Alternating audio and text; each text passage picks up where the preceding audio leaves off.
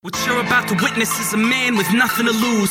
Chip on his shoulder, but he's lost with nothing to prove. Nothing to gain, he's not stuck in a lane with just the buckets and chains. They say he's insane. Cold-blooded, cold-blooded. They say the times have changed, it's all the same. Cold-blooded, cold-blooded. They put the killer in chains, but who's to blame? Cold-blooded, cold-blooded. Still trying to change, it's all in vain. Cold-blooded, cold-blooded. Fire in his eyes, he got ice in his veins.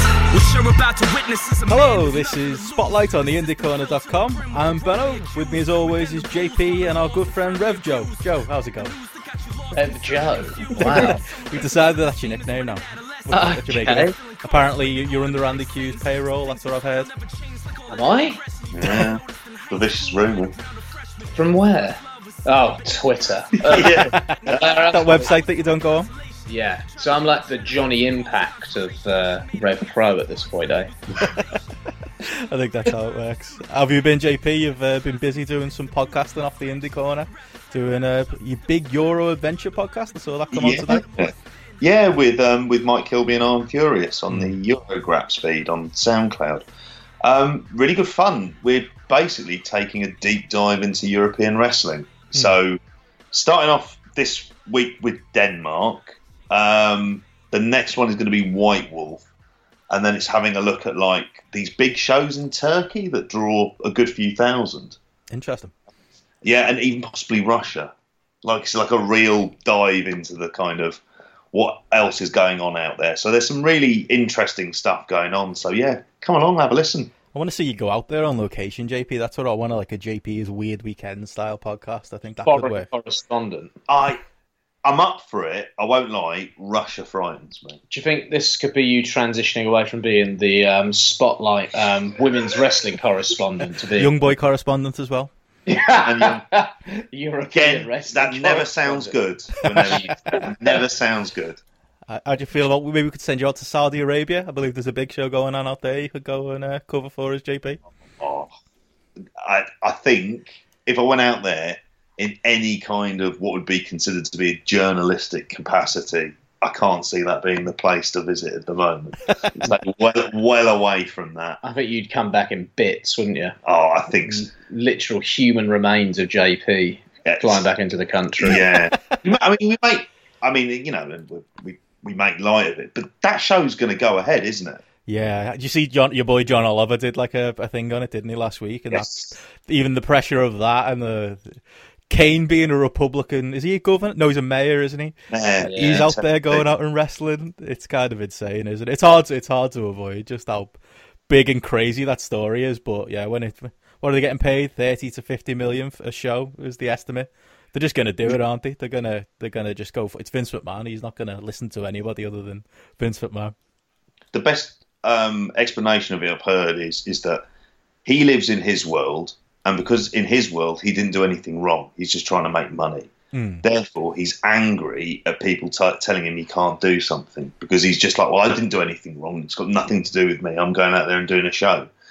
And they think by just not mentioning the words Saudi Arabia that somehow this all goes away and they fly in and do this show and disappear. I mean, he's a fucking Egypt, but there's no way he's going to get away with it. I'd hate the position I'd be put in by that company if I worked for him as well, though. Like, it's horrible, isn't it? Yeah, you're horrible position. Probably good for them that Sami Zayn's injured at the moment. Yeah. So have to have the Sami Zayn ban on the go and all the rest of it.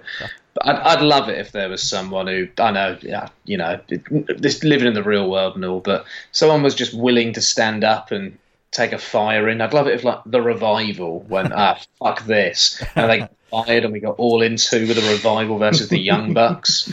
That'd be great. Just use it as a springboard. Make a stand.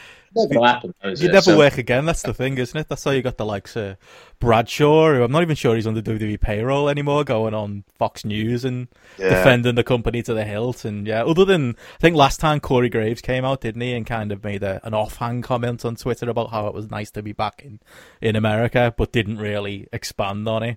That's about as much detail as you're going to get from the wrestlers, isn't it? They're just in the position that they're in, with WWE being such a monopoly. Give it a few years, when some of those guys aren't there, we're going to be getting all sorts of stories about these Saudi Arabia shows, aren't we? I reckon it's going to be subject that will keep coming up forever and ever. Don't want to be the next Neville, do they? That's the thing. Well, it's going to get to the point though where, I mean, one of the things I've been following is obviously the kind of reports about the about what the contract situation is with the Bucks and Cody and Kenny Omega and the rest. That with that contract situation, do they really want to go to a place like WWE where you're going to go to Saudi Arabia, regardless of whatever mooted problems there are in New Japan with Harold May and whoever the other bloke is? It's not going to make it a company that you're going to want to go and work for, because, I mean, this is, what's the closest we've had to this? When Inoki did that show in, was it 91? 95, the North Korean show. Yeah, WCW went out there too. But weirdly, that kind of flies completely under the radar. I mean, that's very rarely brought up other than the crowd sizes. Yeah, true. I don't know. It's a different world. Completely different world. Yeah. You know, with globalization now and all the rest of it, you know, it is much bigger than it was in 1995. So I think that makes a difference as well to this. WWE did those shows in Kuwait, didn't they, in the Middle East, and sort of mid-90s. I remember like Austin Brett out there and stuff. So they've been to Saudi before as well, haven't they? They've been out there a few times. But these are much more high profile because of the money involved and the propaganda aspect of the show. That's a big thing. Because it's tied in with that Vision 2030 and all of the various... I mean, I know that the Observer had a big report and a lot of the stuff going on in Saudi Arabia at the weekend, and tying it in with a lot of the business aspects of it, of the companies that are kind of tied in. I mean, this is the worst kind of publicity, because even, you know, you get into the idea of what's happened with the journalist, but then you get on top of it the kind of cynicism of putting it on a week after the Evolution pay-per-view. Oh, it's obvious what's going on there, isn't it? Plain as day. And you like to think if there's any serious news sources, if this is still a story at that state in play, it's those kind of things where they think they can kind of bullshit a wrestling audience, and you get proper journalists on the beat for that.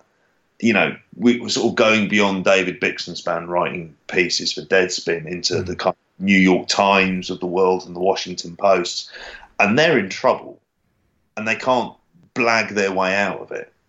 Good. I've never known of a company and wants to pat themselves on the back more than these twats. I honestly... Let's do something forward-thinking. Oh, well done to us. Put your hands together. We're only 10 years behind the curve, if not more.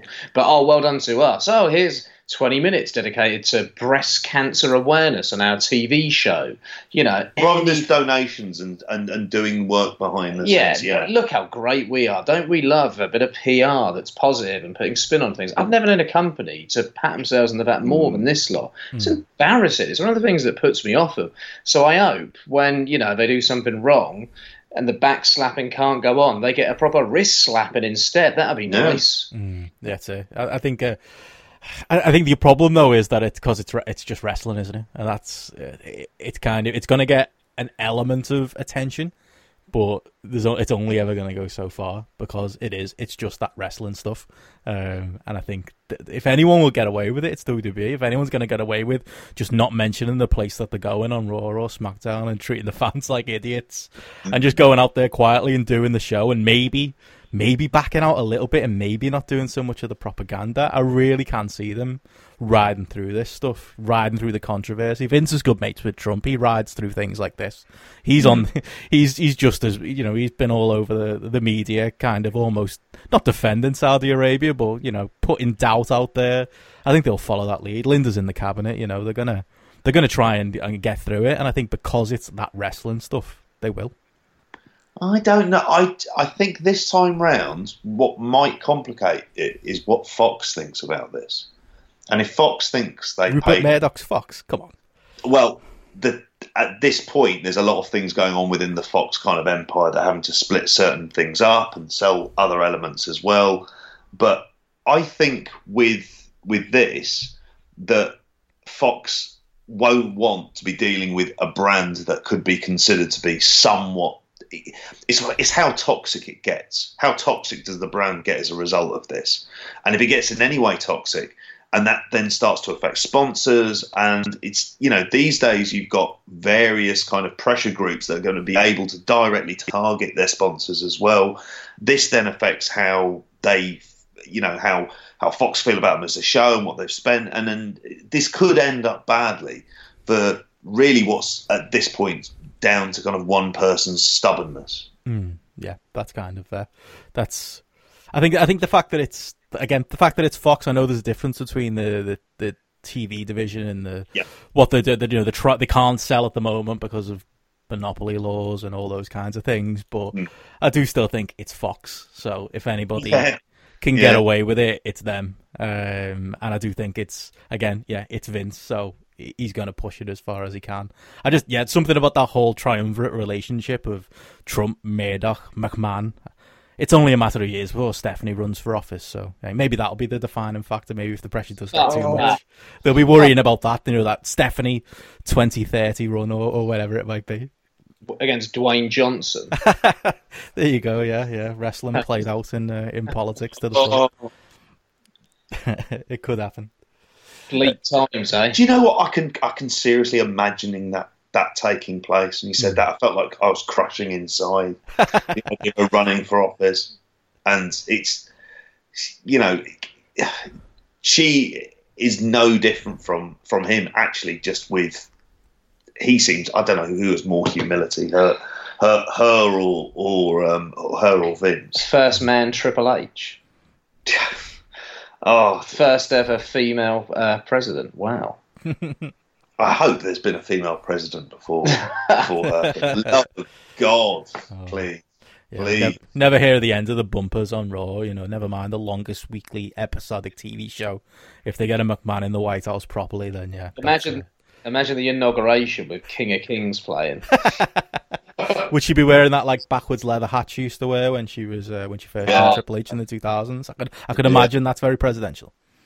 Yeah. Will we get any footage of her boob slip when Triple H pedigree was age 18? God. Could happen. I suppose aside from the Saudi, I don't know how we got onto that, the Saudi Arabia stuff. Have you been watching much else? I'm guessing neither you bothered watching the NWA anniversary event last night. No one was interested in Cody and Magnus and their rematch after last time. No takers. Yes, you didn't. No, I haven't. It was on fight. I used some of my fight books I used some of my fight books to get my mate the access so he could watch it, Matty. He was giving me rave reviews about that match, so I am tempted. I read some quite good things. If I hear good things, I might have a sneaky peek. I can't say I'm interested in watching any Samuel Shaw, that's for sure. Oh, is he on it? Yeah. You're going to watch it now. He's in. Willie Mack was on it. Yeah, against Samuel Willie Shaw. Mack. Oh, for fuck's sake. Yeah, they have a match for some new NWA title. Okay. You're going to watch it now? Oh, only 25 fight books, JP. Oh, I can't go for that. I did go all in last time. I liked, from what I've seen of Willie Mack this week, I'm kind of happy with my Willie Mack fix. I don't know if I need to go a step further. No, you haven't had a Samuel Shaw fix in a while. I know you had a little tease of it all in, but the Christy Hemme Stalker storyline. I don't know why you think I like that. It was awful. You were TNA's biggest fan, weren't you? TNA's biggest fan. I was a big fan, yeah. I wasted a lot of time on that. You mentioned it there, JP. I assume you both watched Bound for Glory last week. Willie Mack, like you say, he was on there shouting out for the loudest fans. He's giving away seats after the opening match of a pay-per-view. Nothing says low rent like that. Sometimes as much, wasn't he? What's that, mate? He was pretty good at it.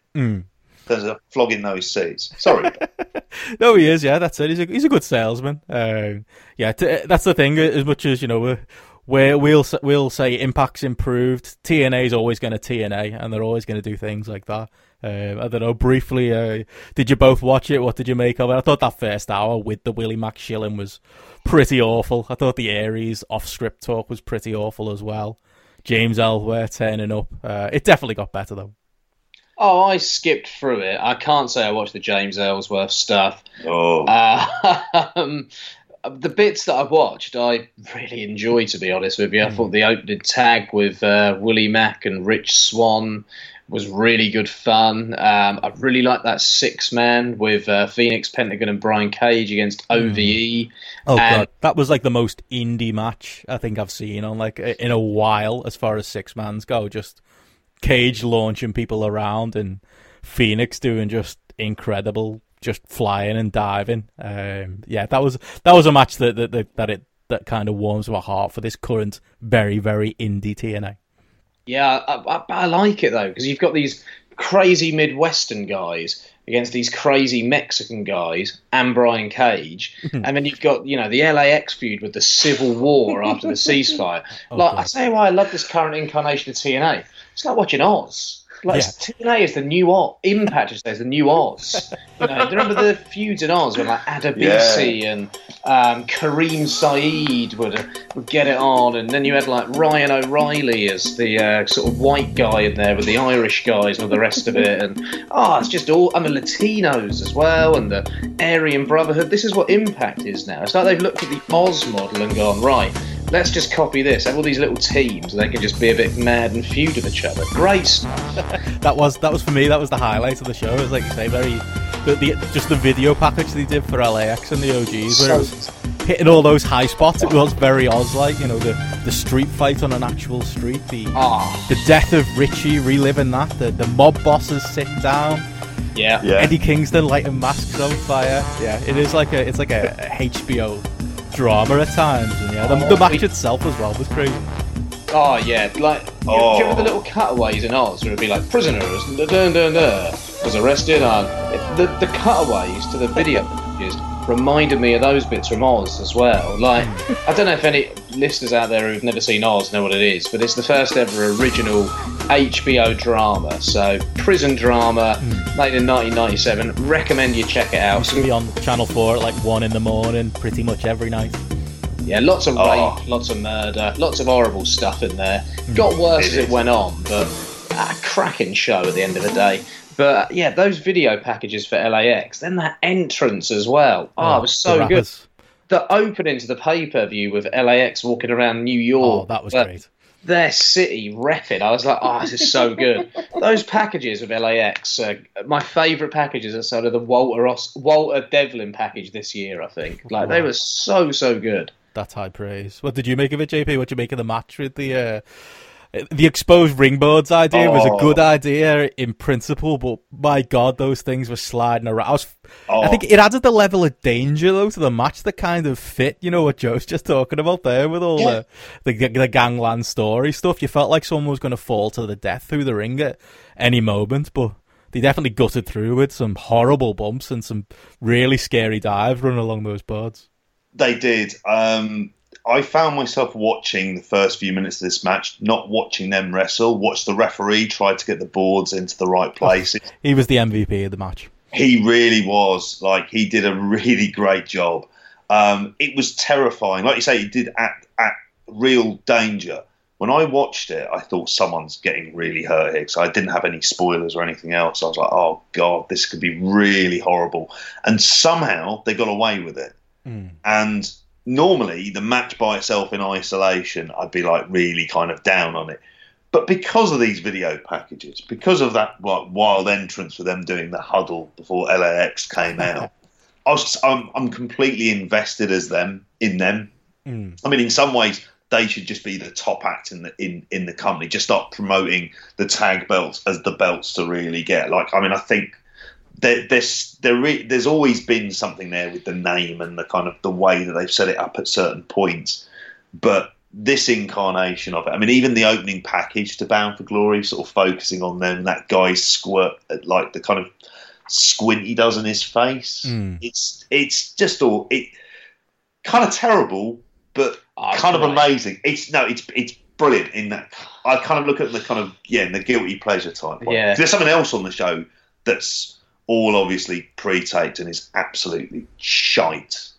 Yeah. Like, by comparison with the LAX. Well, we went from the ceasefire in LAX and, you know, it all kicking off to this absolute shite, which is what everything I hate about wrestling, with this James Mitchell, Sue Young, whoever else it was, rubbish that was on pre-tape. Ali, Hogan. Supernatural shit in wrestling. I just don't get it. It's the worst shit. Who likes this stuff? Like, honestly, who likes this shit?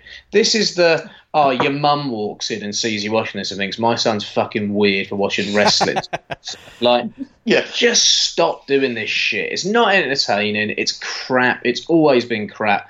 People who thought Bray Wyatt was like the next big thing 5 years ago, I remember saying, no, he's shite. He's not going to go anywhere. It's going to tail off. They're going to get bored and they're going to fuck him up. Oh, no, but he's so innovative. Like, yeah, to some extent he was, but at the same time his shit was embarrassing. Like, I remember I got my girlfriend, I was watching a bit of wrestling.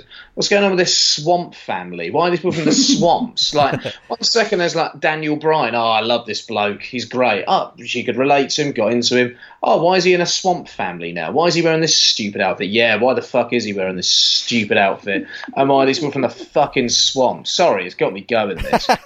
Shite. Yeah. James Mitchell, he can fuck off. Sinister Minister, like, I don't know. I liked him in ECW. I liked him with Tajiri and Mikey Whipwreck. Were you not a fan? I was never really into ECW, to be honest with you, but JP probably was. Yeah, it was latter end ECW, but he was, in terms of from a promo he had it. I mean, my whole thing on this show was tonally, it's all over the shop. Yeah. It was the good and the bad of TNA, wasn't it? / Impact. It really is. And I think I saw you make a comment about how it feels like they're having their panic. Oh, their annual panic, yeah. That makes us all regret the fact that we're telling all our friends, you should go out and we were going to do a full review on this pay-per-view, weren't we? Time got in the way. But it makes you regret telling everyone, oh, you should be watching Impact. It's got good again. I can feel they're slipping into panic mode already with the ratings being down, but... I mean, half the shows have been from Mexico with barely anything going. Like, the build to Bound for Glory was so bad. Like, the last 3 weeks of go-home shows were in front of Mexican crowds that didn't seem that interested in the wrestlers. It's no wonder the ratings are down, but yeah, the full in panic mode now, aren't they? And it was obvious from watching the show. Their comfort blanket is a worked shoe. Yes. It's like when in doubt, when you're in absolute panic mode, we're going to go to a work shoot. And it's just like, and it's just like the ghost of Russo just still lingers all over this product at points. And you just put your head in your hands and go, and this is what drove loads of people away to begin with in the first place. Because at the beginning, when that first match, really enjoyed it. You know, there was some hit and miss. The Ellsworth stuff was shocking, but like you say, when you talked about the 6-man tag and the concrete jungle match, I enjoyed those for what they were. But then when I saw the finish in the main, I was like, oh, for fuck's sake, we're going back to this, are we? It was kind of like, I mean, this is Aries and Morrison, isn't it? And I think they got me at the start of the match. They were doing a lot of, like, for me. Yeah, they were doing like chain wrestling, but it was like angry chain wrestling, like stiff, uncooperative chain wrestling. Like everyone always says you can't do chain wrestling in a blood feud, and I was like, actually, the first 5 minutes of this match proved that you can. And if anything, it was when they were hitting the actual spots. Like there was a Spanish Fly that really took me out of it. I think that hurt the match more than anything because I kind of enjoyed the hard nosed realism of it. I enjoyed the Aries promos going in. But yeah, when you're going to do Russo stuff like Aries getting up and walking off after taking the pinfall, which completely, I mean, I don't know if your mileage varies, Joe. I'm totally going with work on it. I don't believe anyone who's saying it's a shoot. But yeah, that's just when you lose me, really. And that's when, it's the bad TNA. Do you know what? I'm not interested in whether it's a shoot or not. It's just bad. I saw it and was like, yeah, that was weird. And then I've heard talk on it and whatever. I'm not that interested. I'm more interested in Moose doing a Nigerian kind of gimmick thing. The state of him. But then coming out for his match as like the reincarnation of the Godfather with these 3 women accompanying him and looking like sort of Money Moose. And that was a great juxtaposition, I got to say. The more Moose, the better. I think they're words you can take to the bank. Yeah, they're all about Russo, get people talking, bro stuff. But all you really need is Moose. Moose will bring the people in. He's got that quality about him. I think it could work. Yeah, that's what. Instead of throwing all that money, I think they're trying to get it. Like I say, they were doing the Mexican thing. They brought in the fake La Parka, who the fans were all chanting LA Parker, and the production crew actually thought that they were chanting for La Parka and were showing the chants in the crowd. That was really embarrassing. But they're bringing in a lot of those kind of guys. They're bringing in supposedly Alberto El Patron again, which is like the kiss of death for my interest at Impact. Fuck that! I won't be watching that anymore. Strap the rocket to Moose. That's the way forward. Oh, money Moose. It'll take you to the bank. Yeah. That's it. Any other thoughts on that, or anything else off topic that you've been watching before we get into the Brit Rest stuff? Finished second series of Glow.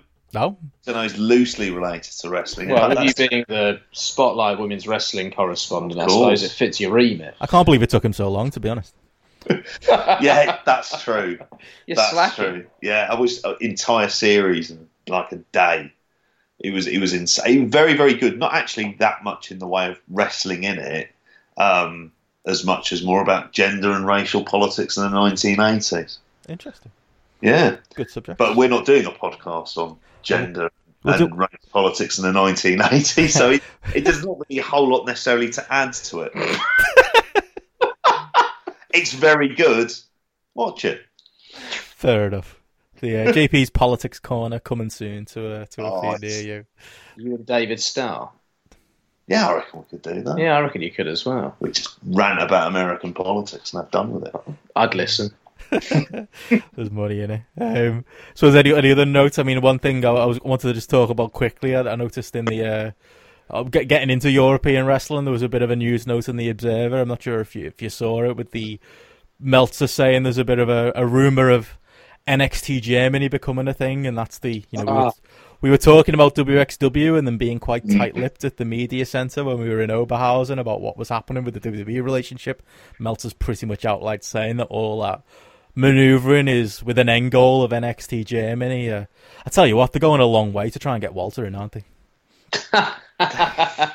Well, let's hope New Japan get there first. That's all I'll say. And with Walter's recent run as well, let's just hope New Japan think, we didn't get Matt Riddle. We need a replacement for maybe the spot Matt Riddle was going to take. This Walter guy is the one we want. Let's hope that happens. Hasn't he publicly said that he wants to work in New Japan? Yeah, I've seen him say little things about his Q&As with fans, that type of stuff. Yeah. And he's clearly a bigger fan of the style as well, and he takes influence from the style. He could be the new Vader. I was just going to say, I mean, that's one of the things with him is he feels very much like a latter-day Vader from the late 80s. The New Japan / He'd be an upgrade Japan. On Bad Luck Fale if he went in. Yeah. Imagine the matches. Think of the matches Tanahashi's got at Fale before. Imagine Walter Tanahashi. Yeah. Like, dream match right there.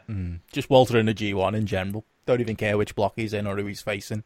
That's the dream, isn't it? Hopefully that's something he sticks to his guns with. And maybe, this NXT Germany is just a real long game to get him on. Because that would put him in a weird position, wouldn't it, if he stayed on the outside and then WXW are involved, like Progress are involved with WWE. I don't even know what that looks like, just based on being out there, JP. I don't know how you do it, and WXW remains what it is. Exactly. I mean, is it essentially you're kind of purchasing the academy and then running WXW as a separate entity, which might make sense of the kind of the separation of the two companies and the public statement they gave. But what worries me about it is it's not like they've got a track record of using whatever, let's say the former Axel Dieter Jr. not being used at all. And I don't see how they won't get, I imagine, some of the WXW talent. It feels like this is just part of the stockpiling measure. There's no way of looking at it really, other than it could be good for the wrestlers and could be good for WXW in a kind of financial sense. But ultimately, this doesn't feel like it's going to result in a positive. It worries me when you see things like this, because Joe mentioned something on the last show that we did about NXT UK being born out of cynicism. Feels like this is being born out of cynicism. It's about stockpiling talent and stopping them going to places which would make them better wrestlers, and then in the long term, much more viable assets for them to go and get. Well, it feels like it's like sort of creating a monopoly as well to some extent, doesn't it? And having your stamp anywhere that there's a wrestling scene in the world. Kind of already is a monopoly, really. Well, yeah, but you think about where there have been scenes that have sprung up in the last few years. Yeah. UK, Germany, I suppose you can throw Ireland in there as well. Yeah. There's been talk of them open or having some deal with Noah, hasn't there, before as well? So Japan, I can't see anything ever flying in Mexico, but it just feels to me like it's all about monopolising where there is some form of a scene, really. And again, absolute cynicism. It's really quite sad, to be honest. And I don't know what to think of that NXT Germany, because WXW feels like it's so ingrained. It feels like it is German wrestling culture at this point in time, doesn't it? And that's something I wouldn't want to be affected and go away because it is so good. And if WWE are going to be responsible for, kind of killing our love and interest in Progress, and then they go and kill love and interest in WXW as well, then this company are doing more damage for fans than they are good, if you ask me. I don't know, that's quite a sweeping statement because indie wrestling is obviously appealing to a niche and WWE appeals to a much more mainstream audience, so numbers may play a part there. But when they're trying to kill niches within wrestling, it really is quite tragic and quite dickish, to be honest. So they can fuck off. I think that pretty much sums it up, yeah. I see it more as I could see it being an NXT Europe rather than NXT Germany, and maybe being like a central base or something like that. But either way, yeah, I can't look at it in any other way than that, really, and just feel pessimistic and worried about what it might be. But yeah, I guess we'll see as news notes do come out. You mentioned we were talking about Walter there. Do we want to talk his match with Ospreay from OTT? I mean, I think we've all seen it at this point, and Ospreay kind of played that stuff into it, didn't he? He was kind of in another amazing video package. He was playing up the idea of that, Walter just wants to. He was disappointed in Devlin for signing. I think he called it a subcontract with WWE. And he was, worried that Walter just was using the belt as a bargain and shit with WWE. I enjoyed all that connection to reality. It really kind of speaks to what's going on at the moment. Another incredible video package there for OT2. Was it the same Crooked Gentleman? Did he do it again, I'm assuming? Because it looked like it had his fingerprints all over it. Yeah, I thought it was great. Really weird seeing NXT, WWE, and New Japan footage all in the same package. Yeah. And WWE footage in a package as well, where WWE outright being slagged off by Ospreay. Yeah, it was bizarre. It was great, but it was weird. The one thing that took me out of it a little bit, and Will Ospreay's comments on Devlin, I was like, God, I think I've said that on air before. Perhaps Will Ospreay listening. He's a listener. I hope so. He's a former guest on as far as interviews go. He's been on the feed before. Yeah, there you go. So maybe he's thinking, keep listening to that Indie Corner. Cheers, Will. The one thing that did take me out of it, though, is when he was sat in his Spider-Man suit in his conservative. I could see his bins. I didn't spot that. I was like, there's the blue recycling lid. There's the green one. General waste. This is why we've got you, Joe. It's like the Tyler Bate video all over again. I was thinking, do the blinds. If he just Crooked Gentleman, I sent it back and said, Will, really sorry, man. I don't know what your schedule's like, but could you just do the blinds a little bit and maybe do that again? Fucking hell, I don't want to see his fucking bins outside. Oh, I didn't notice. Oh, go back and watch it. All I could see was now. Once I'd seen him, I was like, blue recycling top there. And I would just imagine Will Ospreay's dad, trudging out the back with his recycling for the month or the fortnight or whatever. But yeah, I do digress there. This was a fucking awesome video package, which led to an amazing match once again. Yeah, definitely. I think nobody's doing videos better than the Crooked Gentleman lot right now. They're kind of creating a new standard for what promo packages are supposed to be in wrestling, because they just lay those stories out so well. And the match would have been great regardless. I mean, I loved Walter and Ospreay when I got to see it at Defiant as well, and that was almost like a test run for this. I assume they've been have they been in tags before, Ospreay and Walter? I assume I don't know whether they'd had, contact before, but I think it almost felt like, the Defiant was just it was a great match in its own right, but it was just a way of, I don't know, getting used to each other and building upon it for this match, which felt completely different as well. But yeah, just something about the presentation of it, both with the video, both with the crowd, where now it just feels like every time Walter's going to defend this belt on OTT shows, the fans are going to be desperately just wanting him to lose. He's become like a real heel in OTT, hasn't it? There was a point in the match where Ospreay got his foot on the bottom rope, didn't he? And there were people jumping out the seat in the first row to grab onto his foot and make sure the referee. I mean, if that's like. I mean, the old work is the new work, and wrestling is, it's hard to make people believe. But in those little moments, in these big main events now in OTT, I think there's something about this Walter run and something about what OTT are doing creatively that's making people believe. I think what they've managed to do is something that the other organisations haven't managed to do, and it's not really a slight on them, but because of the Devlin match, they've managed to create this absolute killer monster heel, which Walter has been before, but not obviously with the reputation and name he has now. So it really means something to see him being defeated because of the standard, effectively, as the kind of, I don't know, the world's hottest indie wrestler. This is the guy who's the champion du jour, who, the company's going to bring him and want him to have him win that main title. And because they've got that dynamic right and the audience are responding to it, I think he's enjoying it more because it's adding an element of dynamism to all of his matches. So you're getting these great matches as well, but the heat is organic.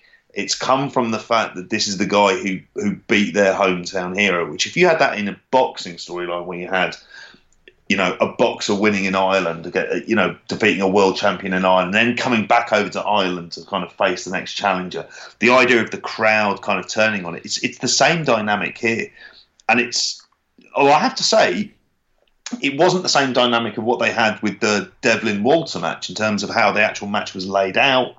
It felt different from that, and it really benefited from that as well. So he didn't, even though there's obvious comparisons you can make with the WrestleRama main event, this had so much to it. I mean, guys, thoughts?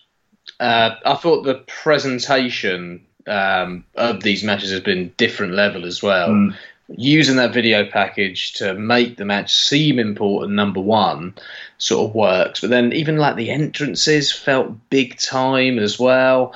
It just creates a big atmosphere in the room. Like you feel like you're watching something big. You feel like you're watching something important. And I think that's something OTT have done an amazing job of the last couple of years, really since the Devlin kind of run to the title really begun. And then, I don't know, you look at the way that they've laid out the storyline as well. I do think the way that didn't Devlin not lose a match in Ireland or in Dublin, I think, like 2 years or something. Yeah. But then when they have him lose, he loses to Walter, and he loses when he's fucking around with David Starr and doing jokes in a tag match.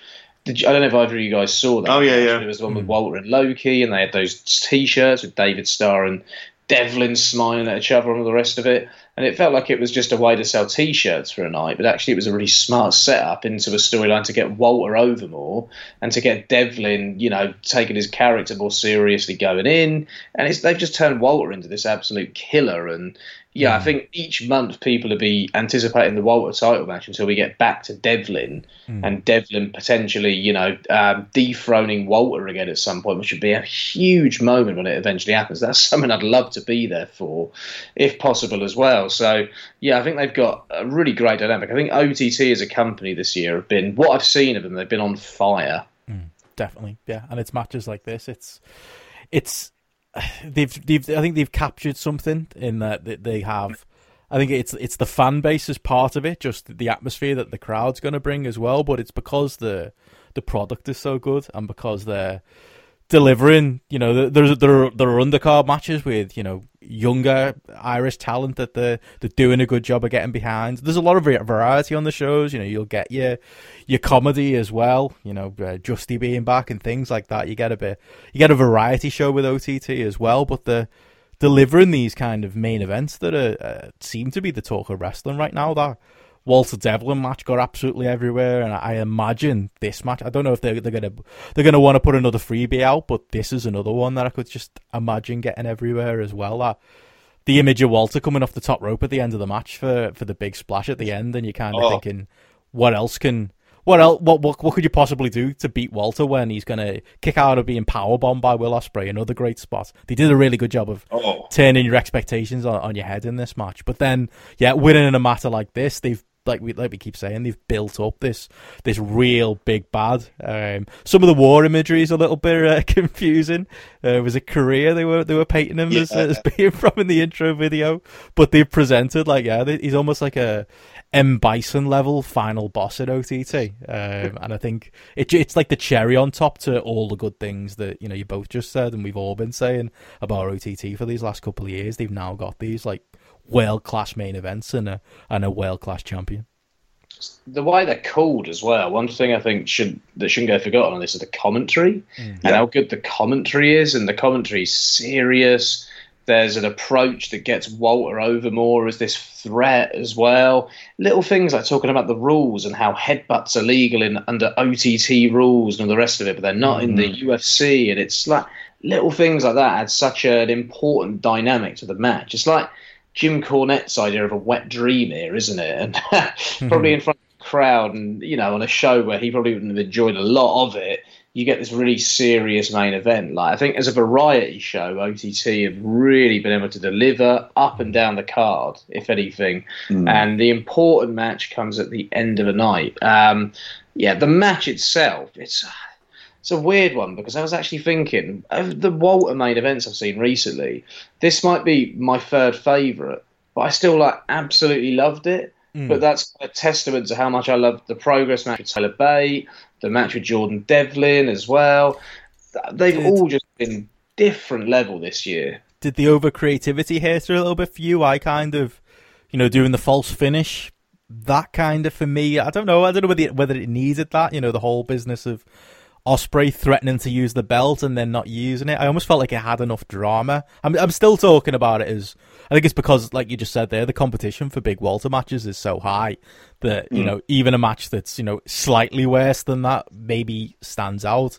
Yeah, I don't think it's going to be in my match of the year contention. Is that partly part of it? Some of maybe the over creativeness in the match, because the actual athletic exchanges between the two were first class. I don't know whether or not it's the over creativity, but I can completely see what you mean. I think the thing that the Devlin match had obviously is that kind of real. It had the real deep emotion to it, whereas this one didn't. I mean, I don't think but then there's no way it could have done. That dynamic was unique for Devlin and Walter. It really, when we're talking about Walter matches for this year, we're getting really deep into the weeds about what is actually better. I mean, it's just this body of work that's being created that is phenomenal. And the same thing with Ospreay. And, they're creating this year where you're thinking, these are the guys who, you should be basing your companies around. The fact that Ospreay now is the move to heavyweight seems like it's complete. I mean, I'm hoping that this is really 2019 is the year that he gets the rocket strapped to him. Yeah, I think in terms of wrestling at the moment, in terms of tiers, the best matches in the world for me are with New Japan main event talent, but then the tier just under Walter main events. It's like that for me. That's the 1 and 2 right now. Your matches with your Omegas, your Okadas, Tanahashis, Ibushis, etc. Ishii, I should throw in there as well. And then just under that are these Walter main events, which seem to be delivering at that really high level, but they're that level just below those absolutely all-time great New Japan main events, if that makes sense. No, definitely. That's it. I'd say I think Ospreay's, again, there too, isn't he? In that world-class kind of elite, just below the New Japan main eventer kind of category. But certainly, for my money, the two best wrestlers in Europe.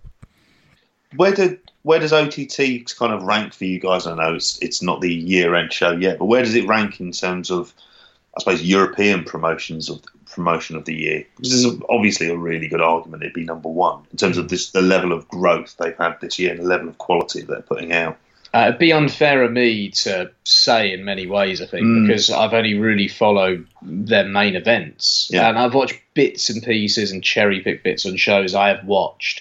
So I don't know that much about the guys in the undercard.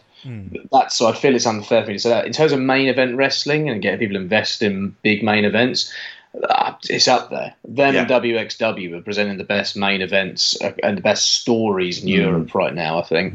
Yeah, they're the two promotions for me, probably presenting the best arguments for European promotion of the year. Maybe Rev Pro there. Maybe you could say Progress on a business argument just because of Wembley. I don't know about that. It's certainly worthy of consideration. I think the job they've done this year in making these big shows much watch, as I said before, developing younger talent. You like your Scotty Davises and people like that they're doing a great job with as well, and just making every card top to bottom feel important. Yeah, I think you make a good argument there, JP. They're definitely someone I'm going to be thinking of. Well, I watched. I managed to watch all of this show, which I really enjoyed. I'm also looking forward to hopefully seeing the Defiant Contender show as well, because I heard there was a massive reaction to the women's title match with Sami Zayn and Raven Creed, who is a younger wrestler who was travelling up from Cork. And I was hearing stories about her. It's a couple of hour drive, and she was going up there like 3-4 times a week to train. And she was involved in the gender neutral match with someone we've heard loads about. LJ Cleary was involved. There was a match on that. Did you see the tag match with More Than Hype and Kings of the North as well? Yeah, I watched that. Because there's a real atmosphere being created around the town. It's not like obviously the greatest match in the world, but like you were saying earlier on, Benno, I think the fact that these undercards are really well put together and the New Japan stuff doesn't detract from overall OTT storylines, and they're not complicating it with having, let's say, if it was Goto versus Guinness rather than Goto Guinness being in a tag against Kojima and May, the fact that they're able to kind of almost remove them from the OTT storylines, like I say, they've got the comedy stuff with the Angel Cruisers and their wacky videos. I find myself being really drawn into wanting to watch a load more OTT and definitely go over. The comedy stuff did nothing for me. Me and my brother were watching that bit, and I was like, "Run through this shit." It didn't grab me at all. I enjoyed it, as silly as it was. Yeah. Weirdly, I couldn't watch that Su Yung Ali thing. It was atrocious, but this seemed to be done completely kind of to be as daft as possible. Maybe it just reminds me of Irish comedies. I don't know. Yeah, I wasn't a Father Ted fan, you see. You need to sort that out, mate. No, I've tried to watch it several times. I don't get it. I've never been a fan, got to be honest. While we're talking the serious subjects. But you grew up in an Irish family, I did. Yeah. It's bloody awesome, Father Ted. Yeah, but you don't like Only Fools and Horses after season 5, so, That's true. Think of all the goodwill we just got from the Irish fans for praising OTT for 20 minutes, and I think we've just killed it, Joe. I think we're going to be wanted men here for not being fans of Father Ted. I've never really watched it. That's my defence. It felt a little bit before my time. I don't know. Was it the IT crowd the same writer, Graham Linehan? Graham Linehan. I don't like the IT crowd either. No, me neither. No. Yeah, those types of comedies aren't my thing. Graham Linehan's finest moment is his appearance in I'm Alan Partridge, if you ask me. But one final thing about OTT is there is an issue about the venue that they're going to be based at. That there is a problem with the National Stadium and how much they can book that. And it's kind of an Irish sporting problem that there isn't venues that are sort of fit for purpose and that are available. And that might be one of the things that starts to become difficult, because where they've been based with the Tivoli and the National Stadium is quite close to the centre of town. And there's obvious benefits for it, but you don't end up want to booking venues on suburbs because that might be a bit trickier. What's the issue with the National Stadium there? It's a boxing stadium, so a lot of the time it's just not available on the nights they want it, because there might be amateur boxing nights. The Rev Pro York Hall problem, isn't it? Yeah, it is. It's that issue, but it's used a lot more for that, I think. Well, and I suppose if Rev Pro and OTT are booking the same New Japan talents for a weekend, York Hall and the stadium or the Tivoli, I suppose, all have to match up on the same weekend. It would be the Shore Road, the one where they held the WrestleRama. Because I don't know if they've had the final Tivoli show now. I think. Yeah. Anyway. Nice little segue into Father Ted, venue issues. I mean, we would definitely be talking about venue issues a little bit later on. I mean, before we do get to our two kind of main topics, both pretty much geared around RevPro. Anything else you guys want to talk about this week? Excited for IPW UK doing WrestleMania weekend? Any other news catch your eye? That was the biggest, I was fishing there, Joe. Sorry. Trip I've ever heard of. They're running a show in Jamaica, Queens. I've been to Jamaica, Queens. I'm not scared easily. I'm not scared by, I don't know, rough areas and big cities. I've been to enough of them. Jamaica, Queens is the most violent, rough place I've been in my life. I experienced a bloody gang fight between two gangs when I was there and got locked into a shop and detained for 10 minutes while these two gangs fought it out. It was proper LAX sort of stuff. It was absolutely brutal. So I don't know if IPW are going to get their asses kicked or what, but it's a strange place to run a show on WrestleMania weekend. Is Jamaica, Queens. IPW UK presents Tuesday Night Graps Gang Wars. That's the plan. I'd be more up for that if 50 Cent as a run-in or something, I tell you. It really is like WrestleMania hitting its... There's already too many... We've talked on our last show, didn't we, about Progress, and for me, I mean, I think I'm with you, Joe, in Progress, that I think it's kind of excuses why they're not going. I think the real reason they're not going is they're going to be busy doing WWE stuff. But also, if I was running Progress, I don't think I'd go out to Mania weekend anymore. I don't think it's worth the money. I just don't think... I think it's an overcrowded market. And I think a company like IPW UK thinking they can go out there, like Defiant did a couple of years ago when they were What Culture, and they have Jim Cornette and Jim Ross doing the commentary and just spending loads of money. And I was thinking, what are you doing? And IPW is the same. I mean, what even is IPW UK? I mean, if they said, "Oh, we're going to go out there and do a legitimate IPW card," I don't even know what that would be. The people who run it just on the I wonder if the people who run it are just on the holidays or something, and thinking, we could throw a wrestling show on as well. Yeah, they're clearly off to WrestleMania for the weekend. I thought, we could do a show to justify this.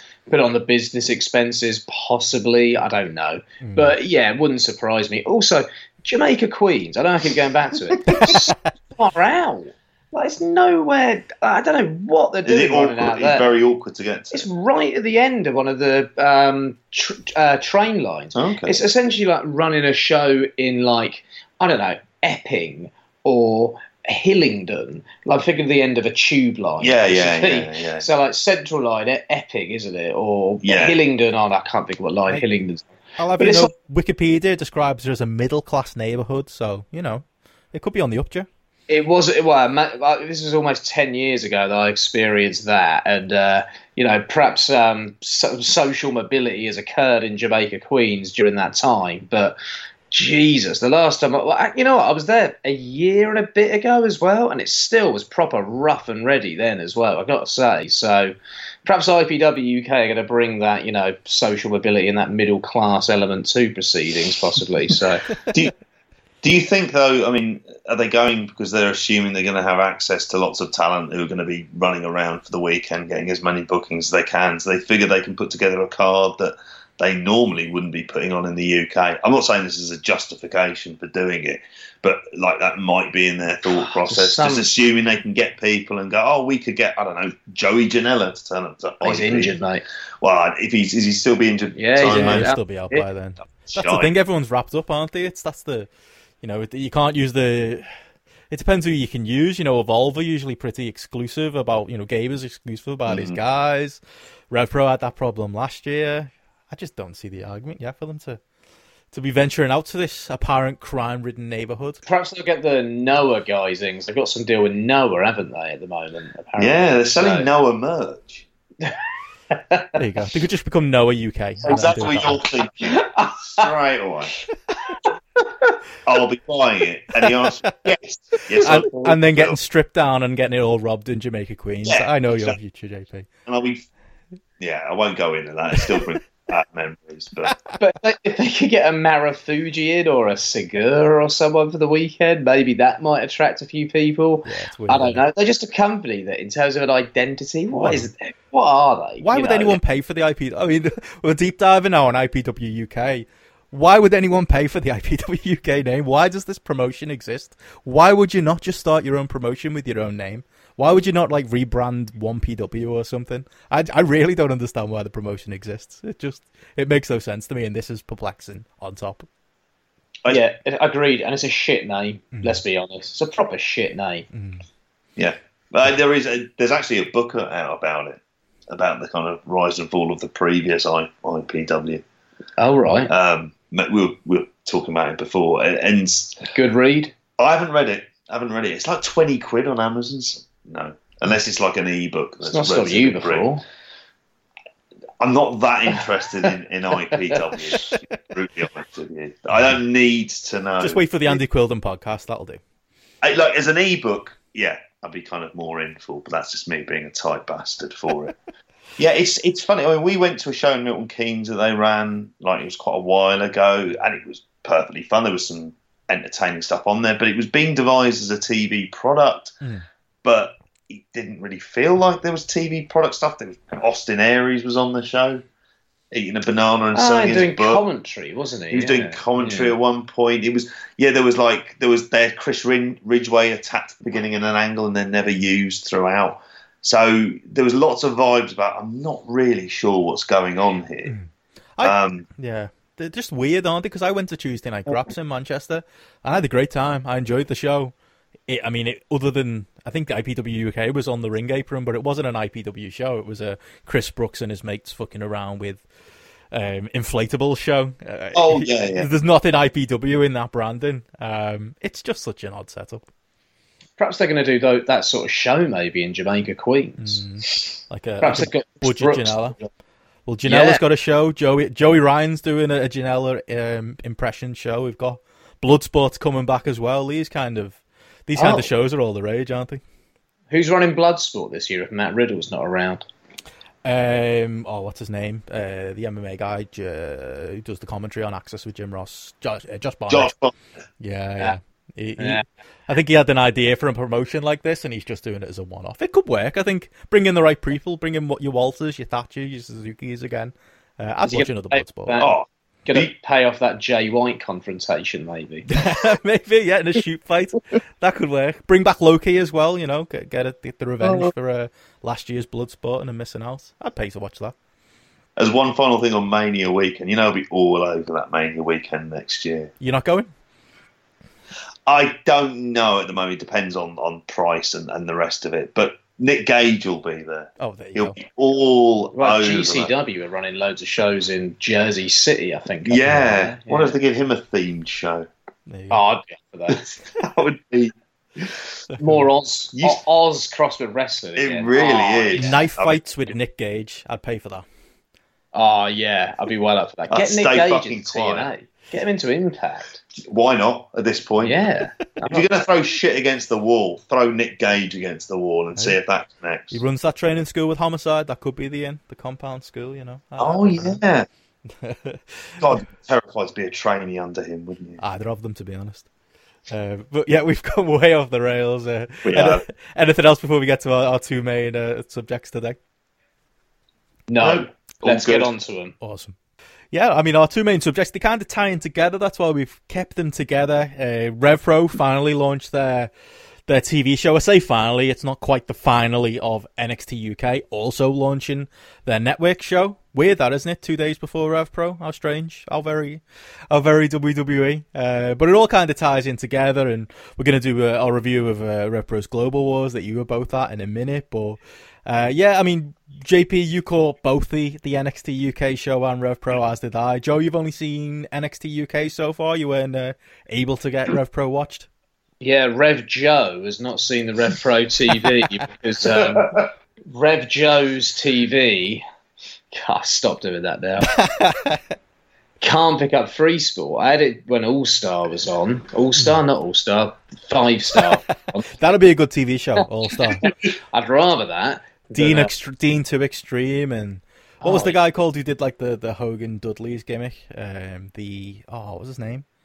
It's the something. Was he a Dudley boy from Dudley? He does like the was up spots and stuff. There's probably people screaming the name of the podcast now. Do you not remember him, JP? I can't, no. Anyway, Flatliner, that's his name. Oh, him, yeah. He's made for TV. He should have been on one of these 2 TV shows. That's what you want to do if you want to get the casuals in. Well, Quilden knows him, so he should have booked him. Where was I? My TV can't pick it up, so I tried to retune it. No luck. That was on my UView box. I then tried it on the Freeview built into my TV. Same result. I was going back to Southampton for the weekend, so I asked my parents to record it. Same result on their TV. Can't pick it up. My brother's TV can't pick it up. My girlfriend's parents' TV can't pick it up either. And I've not found a nefarious means to watch it online because I haven't seen it online anywhere either. Well, if you pirated it, you wouldn't be Rev Joe, so we can't have that. Exactly. I wouldn't do that anyway. And there have been, what was I saying? There have been repeat viewings that I've just not been in for, so I've missed them because I've had to watch them live.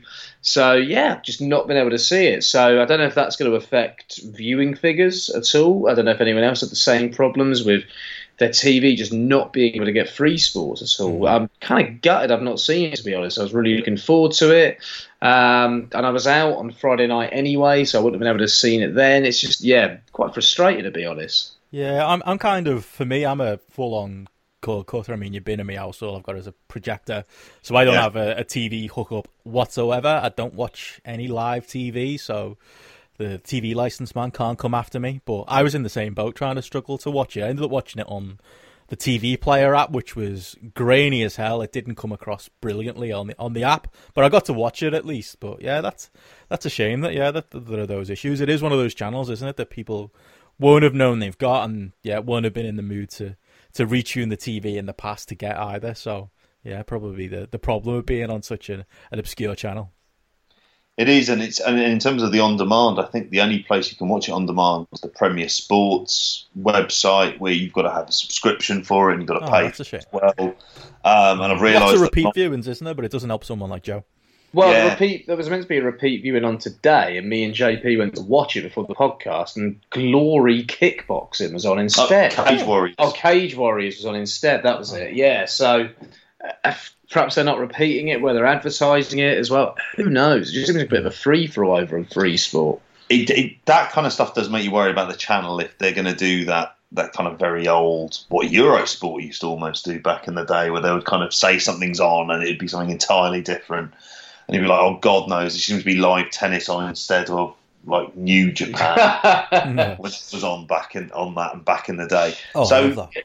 Yeah, that's kind of what this show kind of gave me as well. It kind of gave me flashbacks to that. I mean, just Liger being on the Rev Pro show kind of gave me flashbacks both to the first Nitro and to, that feeling of watching wrestling from a foreign land on Eurosport. That's what on an obscure sports channel. So if that's the vibe they're going for, I think they did hit it. Well, funny enough, because like you, I watched it on the TV Player app. I'd actually left it on. I think I had some ice hockey on. And I just started watching a bit of that as well, which was easy enough to watch. But yeah, it says that none of us actually watched it on a Freeview. Well, me and you, Ben, I didn't watch it on a Freeview box. We watched it on an app. Joe wasn't able to get it on a Freeview box. Neither of us were able to see it in HD. These are things that really, the amount of digital content out there and the competition that's out there, that things you do really hope are going to be remedied soon enough. Because, I mean, we're saying about it being a problem. From what we'd heard from people watching it at the same time we were, who were able to see it on HD, is how good it looked in HD. So I'm just incredibly jealous of not seeing it in HD. You're getting to see Rev Pro in HD. That's something else, isn't it? Yeah, put it up on the YouTube page. I don't know. I mean, you can have it geo-blocked if it means that much about not showing it outside the UK. There is a weird kind of thing, isn't there, going on with like the free sports digital prevalence isn't really there. I mean, even down to, I kind of thought it was weird the first few tweets they were doing about the show. They didn't tag in Rev Pro. They didn't kind of advertised that it involved RevPro. It was just World of Pro Wrestling. That's changed now. I presume Andy Quildan put in a phone call or something and changed that. But yeah, something maybe that's just not the audience to go on for with it. That's kind of a good juxtaposition, isn't it, between the two shows? We're going to talk about NXT UK being purely online and free sports, although there are ways, does feel like a very traditional, you've got to watch this as it happens on the TV kind of product. I mean, JP, you saw both of them. Who won the war for you for week one? I actually thought both shows were strong, and both definitely cleaned some of the bad taste in my mouth that I had from ITV World of Sport. They were, although I should admit, for the NXT UK, that I didn't see the Dave Mastiff, Sid Scala, or the Tony Storm, Nina Samuels matches. I sort of saw the beginning and I saw the end, but I haven't seen that little bit in the middle. I thought the NXT UK stuff was fine. It was good for a WWE product. But if you're asking me which was the better show and the one I enjoyed the most, and there's obviously my own bias as an independent wrestling fan, I would say Rev Pro. I mean, I would say for me, that was the show that I enjoyed more, that felt different, and particularly the main event, which, as far as TV main events, feels like it was almost from another world. I wasn't used to seeing that on a 1 hour wrestling television program. Kushida and Zack Sabre Jr. main event, and had a TV show on British TV, and both looking like absolute stars doing it as well. That for me was a good lesson from the Rev Pro show. It was you don't have to. It doesn't have to be a certain type. You can make something like that feel important. There was something very, we mentioned Eurosport before, very international about this World of Pro Wrestling show that Rev Pro are putting on. Yeah. It felt purposeful, and it felt. The commentators did a good job as well of putting over the fact that, with some references to New Japan and some references to Rev Pro, that there was a bigger world out there, apart from this TV show that might hook some new fans, but also, putting over the importance of such a high-stakes technical match happening on this very first show. Yeah, they did, and it was being sold. I thought it was more World of Sport than what World of Sport wrestling was. It felt much more of what, I suppose it's always going to be that what could have been, because I'm still not convinced they're going to be renewed. But what could have been with what World of Sport should have been. And in fact, this would have been the kind of thing, if you were looking to go for the kind of retro model, this is exactly the type of main event that would have completely played into it as well. A lot of groundwork, a lot of actual sort of real catch-as-catch-can wrestling. It was, there was a logical pace to it. It built up, and the crowd, obviously, it was the first episode of what they'd recorded, so the crowd was hot for the main event as well. And as good a TV match as I've seen in quite some time. Was it better than the match they had at York Hall last year, the one that went 35 minutes? Yeah, much better than that. That was like the kind of the last time that I think I saw Zack Sabre Jr. live, and I didn't enjoy the match. That felt very painful. No, it wasn't that, but it also didn't have. There was no ad breaks during it, was there? No, they kind of just let the match itself breathe. There was just a very kind of pure sports delivery to it, wasn't there? And by doing that and not doing ad breaks, I think that helped that too. Oh, excellent! I'm jealous now. Yeah, it was a good show up and down. It was kind of I think it was clear, if you listen to the podcasts with the two Andys, and they talked about what their issues with ITV were, and they kind of ticked all the boxes of fixing them. They started the show with a big card that told you the rules of pro wrestling. Something that's maybe a little bit of an overcorrection from World of Sport. But if you do want casual people to watch your show, you can't assume they know the rules to. Like World of Sport had random 5-man and 6-man matches where it was never really explained, how the pinfalls work or even how wrestling works. And I think, you could see the lessons of ITV World of Sport kind of being learned. There were a lot more emphasis on character. Colt Cabana, a strange choice to be the link to Brit Res history, but by doing a sit-down promo with him talking about how much he loves the British style and just getting over who he was and him being so happy to be there and getting that character over and just giving the characters room to breathe, giving the matches room to breathe, as JP just said, having the main without an ad break as well. It did feel like they learned a lot of lessons. Okay, sounds like it's all logical as well, and Yeah. logic is something I love in wrestling, and it's something we don't get a lot of these days. So, yeah, I'm looking forward to eventually finding a way to watch this. Yeah, logical is probably the best way to describe it. There's nothing. There was a comment. I think it was John Lister, the wrestling historian and author, who said about this on Twitter. He'd said it's the kind of show that if it was on in the pub with the sound off, you wouldn't be embarrassed by saying you watched it, because it felt quite grown up. It's the opposite to that segment from Impact we spoke about earlier on. Then, yeah. And even though there were some bits that were more OTT than others, and obviously you had Gideon Gray and Great-O-Khan in there as well, and a squash match, which I liked as a squash match. Yeah, I like putting that on TV, and Gideon Gray's perfect for TV, isn't he? He's such a campy Brit Res character. He's a great juxtaposition to the pure sports of the main event and the opener. He's the best comedy worker in the UK at the moment, if you ask me. Yeah. Along with Rishi Ghosh. He worked really well for. I mean, and Great-O-Khan, I don't know. I'd say it's growing on me in terms of there's more dynamism in the match you see, and in terms of how a squash match is going to be set up, it was good. So you have the Liger Brooks match at the beginning, which is good. There's a hot crowd there. It's a perfectly good sort of TV match, and then you have Brooks turn on Liger. It had, like you said earlier on, but it just had a bit of everything. It had the kind of serious sit down. It had the heated pull apart angle between Shah Samuels and Dan McGee. Oh, glad to hear Shah's back. Who's been promoted as a returning British heavyweight champion as well. In 30 seconds, they did a better job with him than ITV did in their entire series. Yeah. Do you know what Shah Samuels is? I've got a take for you. He is the Nick Cotton of Rev Pro. So here he is, 2012, first Rev Pro champion, right? Establishes the belt. Nick Cotton, 1985, opening scene of EastEnders, stinks of it. He killed Reg Cox. Cliffhanger straight away. He established the show. He was pivotal to storylines for years. Then he went away. But then every few years he'd come back and he'd make a statement. Everyone remembered him. Shah Samuels, he's been away. He's had little times where he's come back, right? This is his comeback. He's the Nick Cotton. He's going to come back and he's going to cause like shit to kick off time and time again. He had his run with James Castle. He was the equivalent of Nick Cotton's son, who died when he rode Mark Fowler's bike and he'd cut the brakes on the bike, if I remember rightly.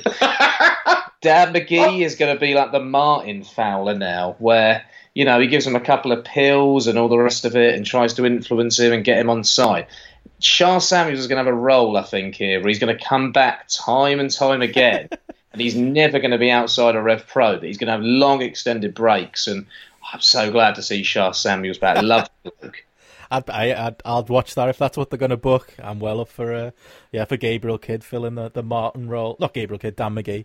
He was very Gabriel Kidd on this show, but yeah, Dan McGee doing the Martin role and being the poor young boy that gets taken advantage of by Shaw. I think there's definitely money in that. Oh, I'm absolutely up for this. What do you mean by the Gabriel Kidd role, Steph? It was just I tripped up reading my notes. He was it kind of.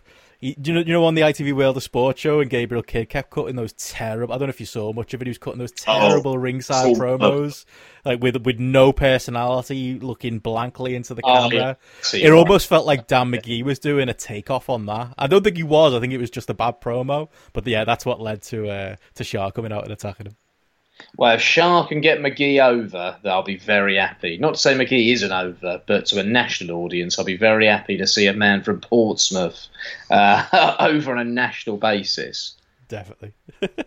But yeah, you should definitely check the show out, Joe. I did think you got a show with that left. Get the matches have time to breathe, but let the characters, the rules, just an overall universe kind of be set up, and plenty of seeds of stories to follow along as the weeks go on. I just think they did a really good job. I mean, I don't know, you could probably say a lot of those things about the first NXT UK show as well. I mean, briefly before we go on. I mean, I think you could. I thought NXT UK was better than ITV World of Sport as well. It's not something I'm hugely excited about as a product. It does feel a little bit stale, being so long in the can and only coming out now. But although they did a better TV wrestling job than the ITV World of Sport stuff, I know we haven't really had the chance to get your full ITV World of Sport takes on this show at any point, Joe.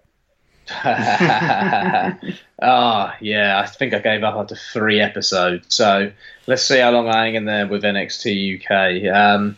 For me, it was fine, but the fundamental issues I have with this are the reason it exists, right?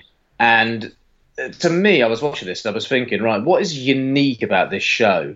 What separates this from NXT, other than the fact it's called NXT UK and it was filmed in the UK? And I'm watching it and I'm thinking, if you just switch this on, you saw the NXT branding, you wouldn't know this was filmed in the UK. You'd have no idea. There's nothing about this. The venue maybe would give it away. Yeah, I don't know. I just don't think there's anything about it that makes it uniquely British or a uniquely different product in any way whatsoever. You've got Nigel McGuinness, who I love, and he makes sense in commentary. Vic fucking Joseph. Yeah, let's just get the 205 Live guy in there. Use another British commentator. Inform people a little bit more on what British wrestling is, the roots of it and all the rest of it. Get a little bit more prestige and kind of context to it. To me, it just felt like NXT branding with a bunch of matches that took place between wrestlers who were from and based in the UK, if anything. And there was nothing that was, like I say, uniquely British about it. I saw at the beginning they showed a couple of phone boxes and I don't know, you must have some beef as while you're at it. It's WWE's version of what British is. It's global wrestling right here with global branding. There's nothing region specific about this. WWE, I don't think like regional wrestling, do they? I know Vince has spoken out about the territories and the rest of it, about wrestling and all that.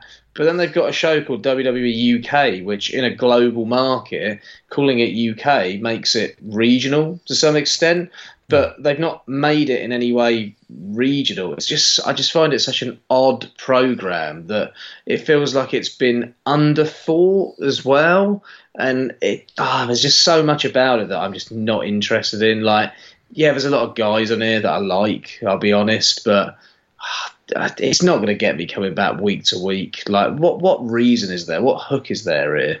Yeah, I think they're kind of relying a lot on maybe booking the old style venues and relying on the fact that the crowds are very British. It did feel very much like that's what it is. It's a WWE presentation of those guys. It's a WWE's version of the matches that you could see with those guys on the indies, but within the WWE setting. And it does, I think I definitely echo your point that as far as must watch, it felt anything but that. It felt like, you said, having Vic Joseph on, for me, that made it feel like it's 205 Live or below level, or definitely below, in fact. It's quite clearly, the 4th or 5th, I forget how many brands WWE have got at this point, on the totem pole. It doesn't really matter a huge amount, but yeah, I think they're relying on the fact that there are people in there, the likes of, your Pete Dunne, your Mustache Mountain, who they have created stars on some level out of, and they're relying on having the British indie fans coming out and giving it a bit of atmosphere. That was one thing I got from a lot of the Americans who seemed to watch it that I didn't really pick up on. I was kind of taking it for granted, but they were saying how much they preferred the atmosphere to the US NXT shows. Maybe that's what can help stand it apart. But yeah, it did just feel like yet another brand, even if it was a solid 1 hour of TV, I thought. But the issue with all of these brands, and while for what I watched of NXT UK, it was fine. But as you guys have both made the point about, this is still got the sheen of how a WWE production works. It still follows exactly the same tropes and formats. Yeah, it's WWE formula, isn't it? And that is, and their formula has been stale for a very long time. And so even down to the music at the beginning, everything about it feels like the idea for what it is has just been in stasis since what they did for Blackpool, which that was just based on what they normally want to do, how they normally want to produce their products anyway. It's just, I'm sick of the environment and the trappings. And the reason why I like the Rev Pro show is they were at least doing some things that were different, like you say, about introducing the rules and having, and I know that's unique, obviously they have to establish it with a completely brand new audience, but having the kind of Colt Cabana sit down was different. Having the interview by ringside was different. There were lots of things about it that felt, I don't know, a lot happier. Although NXT UK did say what was going to be on next week, and that's something that the Rev Pro show didn't actually do, is have this next time on World of Pro Wrestling. Like a hard sell, yeah. You were kind of although NXT UK were advertising Wolfgang and Tyler Bates, so I don't know whether I'd even advertise that if I was them. Yeah, how interested can I get in a faction Coffee Brothers and Wolfgang? Like, yeah. Come on. That is a problem. I mean, I'll watch it for Pete Dunne matches, his match with Noam Dar, matches like that. I'll watch it every week for that. But yeah, some of those personalities and some of those very just very stale pairings and very stale wrestlers that they've had on the contract now for a couple of years, spinning the wheels, not doing anything. Yeah, that's the bit that doesn't excite me as much as the Pete Dunne matches do. Yeah, how interesting a Dave Mastiff squash match is going to be. Like, I've got zero interest in that. I'd have more interest if Sid Scala was doing his Del Boy gimmick when he evolved it into a yuppie gimmick, which I quite liked when I saw it once. But no, he just was some guy in a pair of trunks here who got squashed in 2 minutes. It's just, it wasn't bad. None of this was that bad, but WWE. It's hard to get enthused by this product. It's hard to get infused when these guys, I know guys are getting a paycheck from this. I know that's a good thing. I don't know what's going on with the contracts and the 4 and 8 month things, but it's hard to get infused over this when they've come over and they fucked up a great scene. They've had to get involved and have to fucking say, because they're a bunch of selfish bastards at the end of the day who have to have their fingerprints over something, have ownership over something, and, have to, I don't know, wreck what, I don't know, a few of us loved, I suppose. Am I bitter? Yeah, I am. And I don't want to watch something that I'm kind of bitter towards, I suppose. Fair. So we're saying week 1 for Rev Pro then? I was going to say, for you, Benno, you've seen both of them. If you could only choose one to watch next week, which one would it be? Oh, it's got to be Rev Pro, yeah, 100%. I mean, Rev Pro is more designed. No, asking you, Joe, is there? And a fan like us, but by a company who are doing TV for the first time, who are experimenting to do something different and present something different and give something proper back to the British scene, rather than a company who are paranoid as to wrestling getting hot in Britain, so coming here instead of making a cynically produced by the numbers TV show. There's no competition here. We've said it before, like, they hate the idea of people making money off wrestling that isn't them. They hate it. They absolutely loathe the idea of it. And so it's about ownership of the industry, even down to the kind of smallest level for it. Yeah, it's placeholder wrestling. Yeah. It's there as a way to sign up guys, stop them appearing on Rev Pro, stop them appearing on ITV World of Sport. That's it. I'll get some entertainment value out of it, but yeah, it's hard not to see through that, isn't it? It's going to be interesting in terms of ratings for it. I mean, I was just checking Barb before we were recording on here. The top 8 programs on Free Sports, they had, was it 52,000, 51,000? That was rugby and ice hockey, and a lot of Polish speedway. They're big into that. I think we're going into sort of the mid-20s. So I'm going to be interested. I think probably the Polish population over here. It's a good in for Free Sport. They're doing that. Yeah, exactly. I'd get some Polish wrestlers in. Yeah, JP on your European Excursion podcast. Maybe you could find some Polish wrestlers and recommend them to Rev Pro to get that going. I'll get them to expand that block open. Why not? I've seen some Danish wrestling this week. It's all right. There's stuff out there. But we're not going to see these figures likely for another couple of weeks at least before they come up. And I'm looking on here now, the latest ones they've got for Free Sport from like mid-September that I'm quoting. So it could be, over a month or whatever until we see something about it. But the kind of figure I think for this to be a success is going to have to be over 20,000 to get it into that sort of established into the top 10 programs on there. And that's something to build upon. try and find a way of streaming this online if they can find another method that doesn't involve having to subscribe to Premier Sports for most people, because that's also going to be an issue. I wonder if they should do a crossover with the Polish Speedway now. Get some of the Polish Speedway riders in at York Hall, take over the ring or something. I don't know. It could work. I mean, while we're talking Rev Pro, I mean, let's get into our last subject. I mean, we wanted to talk. You guys got yourselves the Global Wars in the Brixton Rec Centre. I like that the on the commentary on the VOD that I watched, they were referred to as Brixton Rec Centre, which maybe it felt like Murphy Rec Centre. It felt proper.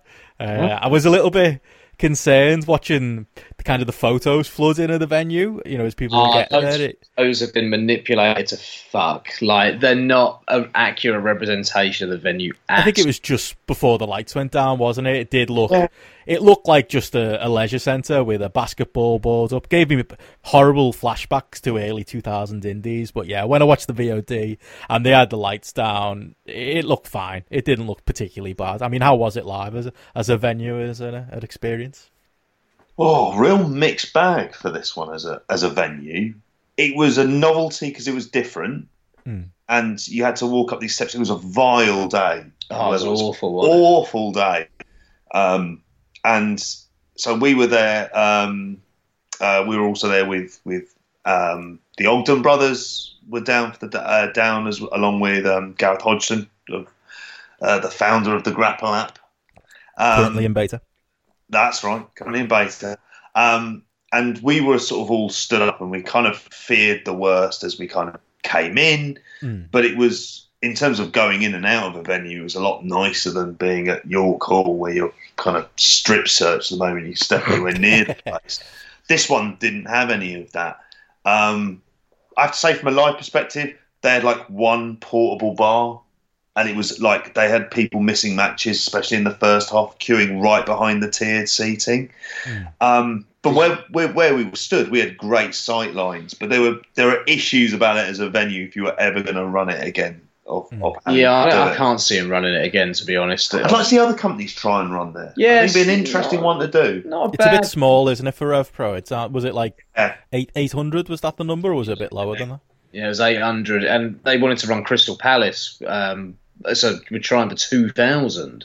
Was the original goal for this one when they found out York Hall was booked for the day. So it's a bit of a shame in a way, and it just feels like it was a venue that came to the rescue kind of on, 3 weeks' notice or something, apparently? 4 weeks' notice. So, yeah, it was. It wasn't the best venue. There were issues with that bar as well, which I think Quilden covered on his podcast last week, didn't he? About the bar being a bar for hire, and he wasn't allowed to provide his own bar, and they had to use this guy they had to hire in, and then there were complications with that as well. So that just all sounded a little bit messy as well. And I suppose running a venue where there's a bar is for the best, really, isn't it? And it's going to avoid these problems.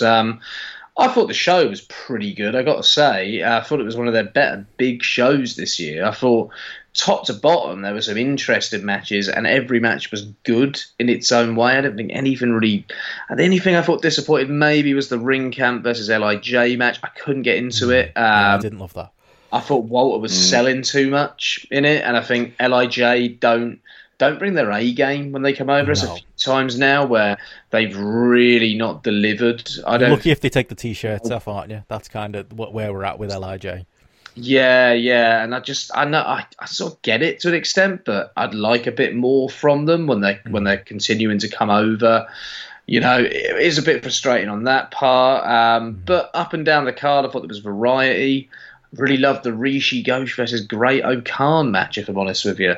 Might be because I've seen all the angles leading up to this on the cockpit shows, so I understand. That felt like a very cockpit segment when I was watching on the VOD. Really? I was thinking, I don't get this, but it felt like more people in the building got it than have some of the very cockpit heavy stuff that's paid off on bigger shows. But yeah, I mean, still plenty of entertainment value, and you got those guys in the ring. Yeah, and I think Lord Gideon Grey is great as well. I think Rishi is quite an underrated wrestler and great at comedy stuff as well. So I thought that was a nice little break at a point as well. I thought Brooks Naito was okay for what it was. I'd say okay. That was one where I was like, if I was live in the building, I think I would have enjoyed it more. But watching on VOD, it did feel a little bit... I don't know. Again, Naito not taking his t-shirt off, maybe that annoys me too much, but it felt it was very exhibition-y. It was a match just to be there. Brooks from the TV, I think, is supposed to be a heel now, but he was very much the beta to the alpha heel, which Naito was here. Yeah, I didn't love that one, to be honest. Okay, he gave him 2 Destinos, which surprised me. That was interesting, yeah. Yeah. I thought Goto Zack was awesome. There was some, don't know how it was in the VOD, but Zack I thought was absolutely amazing in this match. The stuff on the outside I loved. Some of Zack's reversals, I thought Zack was really on it here. It's the best I've seen from Goto when he's been over to the UK before, so I was quite happy with that. How did that one come across in the VOD, Benno? Hey, I didn't love it. I don't want to be the negative guy, but yeah, as a show, I love the main event. I found the majority of the show quite flat. It was a long show to get through. And to be honest, a big part of that's probably just the fact that I just don't want to see Goto. I know that my brain knows, I mean, we talked about this in the G1, my brain knows that he's a good wrestler, but I can't help but just think, Goto, every time he comes out. And it was another one of those matches that didn't feel like, well, I mean, why is this why is Zack Sabre Jr. facing Goto? Is the title implications? Is it just felt like just a match for me. Maybe I've just had my fill with Suzuki Gun Chaos stuff. I think a lot of the matches on here, when you say it like that, did feel a bit like that, though. So for me, I was thinking, why am I watching El Phantasmo and Rocky Romero? Yeah, there were a lot. It did feel sort of like a super show. And like when you were talking about tiers of Rev Pro shows every week, this was kind of encapsulated this to some extent, I thought, because it was very much like sort of exhibition-y rather than storyline focused. And I don't mind exhibition-y from time to time, but this felt super exhibition-y. I think it was partly because David Starr wasn't able to make the show because of his airline being closed down or whatever as well. A lot of Rev Pro's stories are wrapped up in David Starr right now, aren't they? And that's obviously the direction going forward as well, isn't it? I think he would have beat Kushida here, and they would have done something to set up him moving into the title contention. I think you've hit the nail on the head there. I think that is what this show was missing. Yeah, without a doubt. It was a real shame because I think him beating Kushida would make that title match make all the more sense. And at the moment, I sort of think, is it too early for that match? I don't know. I'm sure I'll enjoy it, and it's quite a unique match as well. I suppose it makes sense with the trajectory of David Starr as well, but yeah, it's a tough one. I think Kojima Davis was another one that I enjoyed for what it was, but I was thinking, why is Kojima going over here? Like there was a lot of that on this show. Yeah, it felt like the peak of that sort of stuff, if I'm honest with you. Yeah. Like Kojima going over Davis, I don't know. And then when you've got Walter, I know Walter didn't take the fall, but they could be a hot tag team in Rev Pro as well, and you've got LIJ going over and coming in. Like, I get that you're hindered with your booking. I get that Evil's facing Chris Jericho in a couple of weeks, but there's a lot of it that doesn't help, and I think a lot of fans have become a little bit unhappy with that at the moment. I think having, you hit on the nail on the head, having Starr on the show, that would have covered that as well. If we'd have had that big Starr win over Kushida, we might have forgiven some of those losses. Because you can kind of go, there you go, there's your ideal example of a Rev Pro guy beating a somewhat named New Japan guy. But once you take that out of the equation, and obviously Kushida's got to beat Curtis Chapman, you look down the cage match results for this show, and I think it's like 6 matches in a row where the New Japan guys go over, JP. That was one of the things I was speaking to Andy Ogden, who was there. I think it was after Kojima beat Davis, and he went, bloody New Japan winning again. And it was like and at that point it was like, it's quite hard. And I brought this up earlier on with something that OTT managed to do when they're booking their shows of kind of not devaluing other wrestlers they have there by almost kind of keeping them out or turning it into kind of mixed tags where you might be able to have someone kind of taking the fall on it. And I think they needed to do that. And I both can agree with what you've both said about David Starr and the kind of necessity that he would have had to have done something here. I think that's probably why we end up enjoying Rishi Ghosh, Great-O-Khan a lot, because it kind of was completely separate to all of that. And that felt like a bit of a relief. But yeah, it was a real problem. It was consistent. You know, does Kojima need a win over Davis? No. Does Davis need to be in a singles match? Well, yeah. I think Kyle Fletcher was back in Australia though for the week. Well, he was. Yeah, he was. He's been in Australia for a couple of weeks. Yeah, fair enough then. You know, Ridgeway Ospreay was a Rev Pro match to a degree, and that was. You know, I enjoyed that. That was. I mean, if you count Ospreay as a New Japan guy, that's I mean, it's maybe it's charitable to say that, but that's a nice place where Ridgeway is the type of guy Rev Pro should be making right now, and they did, make the effort to make him here. They are, and I know obviously he was a focus of the TV program sitting out there during the main event, during Zack Kashida's. If they're going to put the focus on him, he is someone who is new, fresh, and there's room for growth and improvement, particularly in terms of his character work as well. There's a lot that they can work with, as well as having some really good matches. And if they've got him as a regular on places like the Cockpit, it's going to work at that kind of smaller level. But I think his matches are, it's going to add something different to what they're able to offer at the moment. It's just that it's the New Japan kind of booking restrictions. They need to find a way of uncomplicating it and removing it from the process. Not obviously getting rid of New Japan or anything daft like that, but just trying to work out a way where it's not going to hinder some of their young talent. So at least they will have got something in the build-up. And then ask, look, is it all right if Kojima loses? He's not going to have what? Is he up for another big run? No. I'd love for the conversation to take place like yeah. Yeah, should happen exactly like that. Kojima loses? No. Fuck, losing anyway. Well, it kind of goes to the argument we made on our last show, though. Like, is it worth it for the fact that you get to deliver main events like Ishii and Suzuki? That's the counterpoint, isn't it? Yeah, exactly. It's and that's what sold us to the building at a higher ticket price than they normally would sell. Yeah, they were higher. Yeah, they were. But at the same time, it was worth every penny because that Ishii Suzuki match was so good. Better than Manchester, would you say? Yeah, absolutely. Yeah. There was more of a consistent intensity, I thought, than there was in the Manchester match. It felt like more epic than the Manchester match. And the thing I was thinking, every match I thought on the card was good, but there were frustrations with certain matches based around talent and, hindrance of certain booking constraints put upon certain talents as well, as JP's explained. But then Ishii and Suzuki happened, and it was so different to everything else on this card. And it just felt so unique and so interesting as a result of it. And it just felt like a proper big match.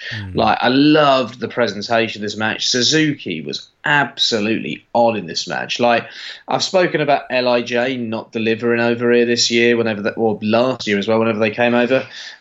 You can't say that for Suzuki. This man in the UK this year, I think he loves this country. If you look at his Instagram, when he's over here, he's taking all sorts of great little pics. He's having a great old time over it. Loves a Nando's, unsurprising. And a good coffee, flat white by the look of things quite often.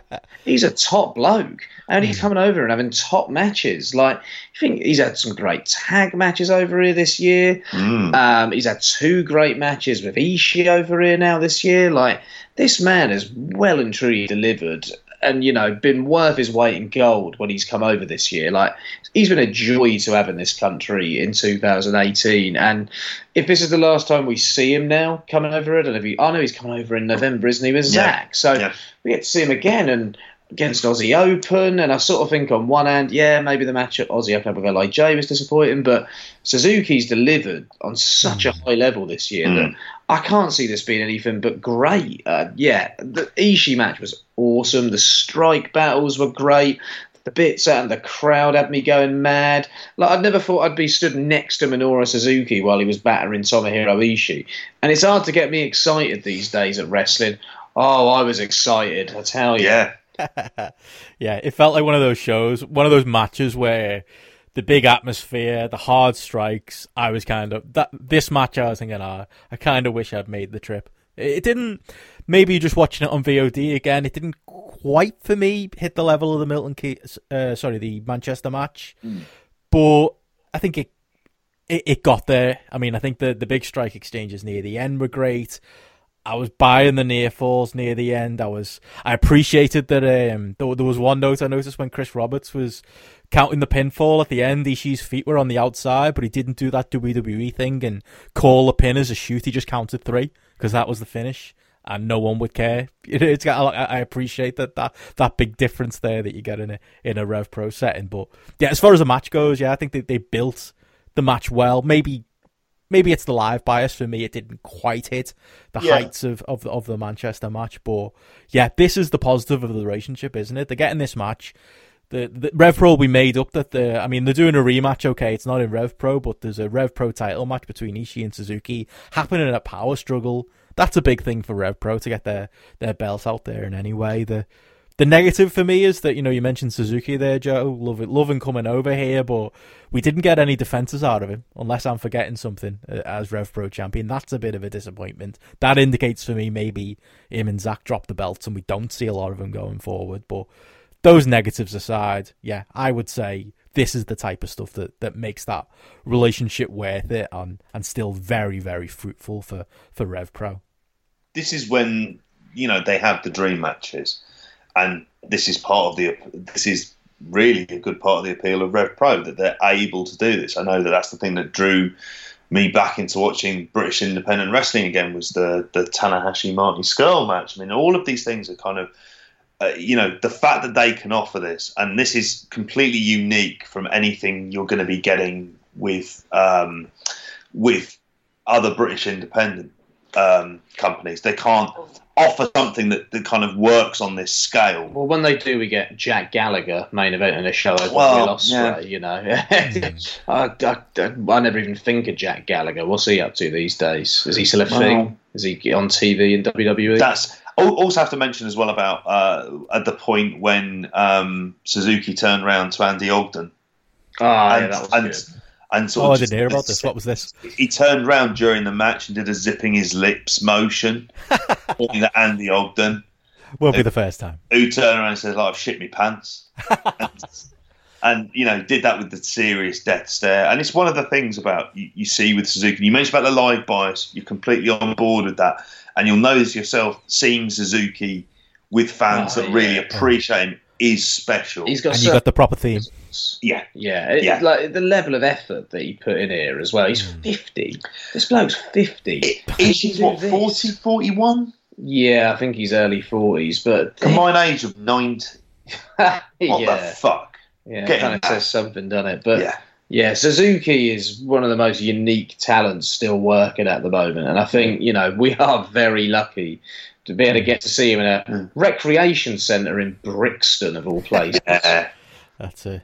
I mean, do you see him dropping the belt to David Starr, Ishii? Is that where we're going? Is that the right going forward? This is how I'd approach it. So I'd have Aussie Open take the belts off of Zack and Suzuki. Yeah, but I'd keep the heavyweight title on Ishii. Okay, don't know how many dates they're going to get on Ishii, but that if they've got Ishii, say in January, and then they've got Ishii again over WrestleMania weekend.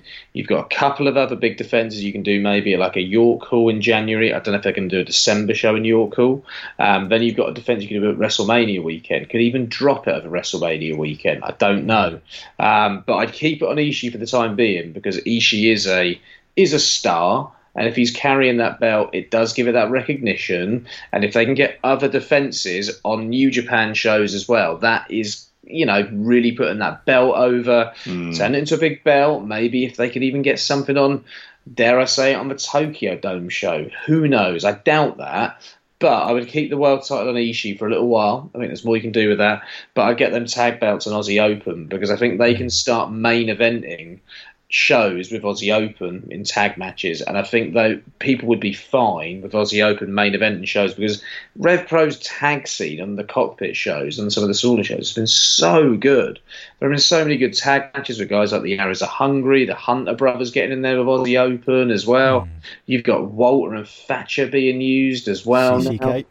CCK with Gresham and Brooks are great together. There's some really good tag stuff in Rev Pro right now, and I do think those belts are needed back on the shows on a more regular basis, more so than maybe the world title is at the moment. So it's the tag belts that I'd definitely be getting back on, if anything. Yeah, that's it. It's kind of something to... we've got these two different universes right now, haven't we, where the belts are so tied up in New Japan talent that, without them, it kind of... I don't know if it renders divisions meaningless, but, something like that, where I think you could... It wouldn't... I think the fact that they've, again, praise on David Starr, they've had David Starr on shows defending, being Cruiserweight champion, that helps. But I think you're right. I think if they could have Aussie Open doing a tag defense on every show going forward, I think that would make the difference, and it would, I don't know, soothe some of the, maybe the over reliance on New Japan and the over, I don't know, part of it's probably, the exodus of talent that they've lost to WWE, but maybe that gap of the full-time undercurrent of Rev Pro guys, maybe it'd bridge that a little bit, as well as some of the other good things they did on this show. Yeah, I think so. I mean, from what you were saying as well with having Ishii staying as champion, to be honest, if there is a reasoning behind a lot of this New Japan booking, if there was the possibility of Ishii being involved in some kind of singles match where that title is being shown prominently on the Dome, it's, if you're going to have the equivalent of it as being the Progress title on a WrestleMania, that's something that would never even be contemplated, even seeing that on there. If there's the possibility of that, there is going to be an effect from that. We all know there's a big bounce when it comes to Wrestle Kingdom and subscription and interest in New Japan as well.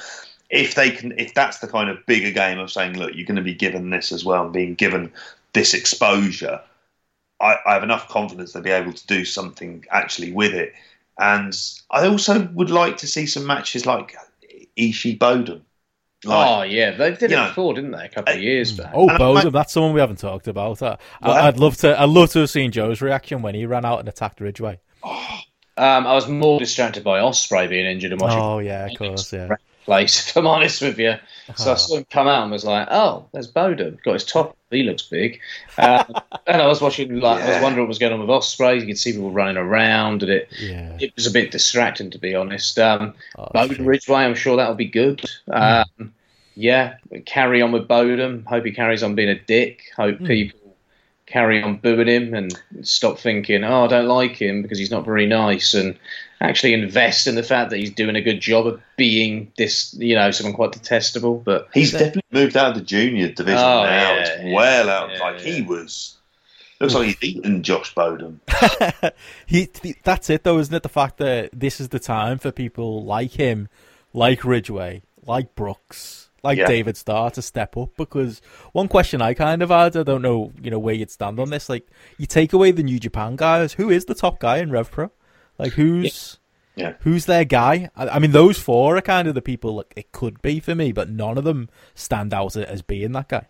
Yeah, I don't think any of them have really been able to, stamp their mark and take that claim, if anything. Like, a couple of years ago, it was Marty by some distance. You had sort of Zach there as well and Ospreay, and they were sort of the clear three, like, real Rev Pro guys, weren't they? And now, it is hard. It is a tough one. I think sometimes the cockpit shows are always so much fun, but I need to come to one of them.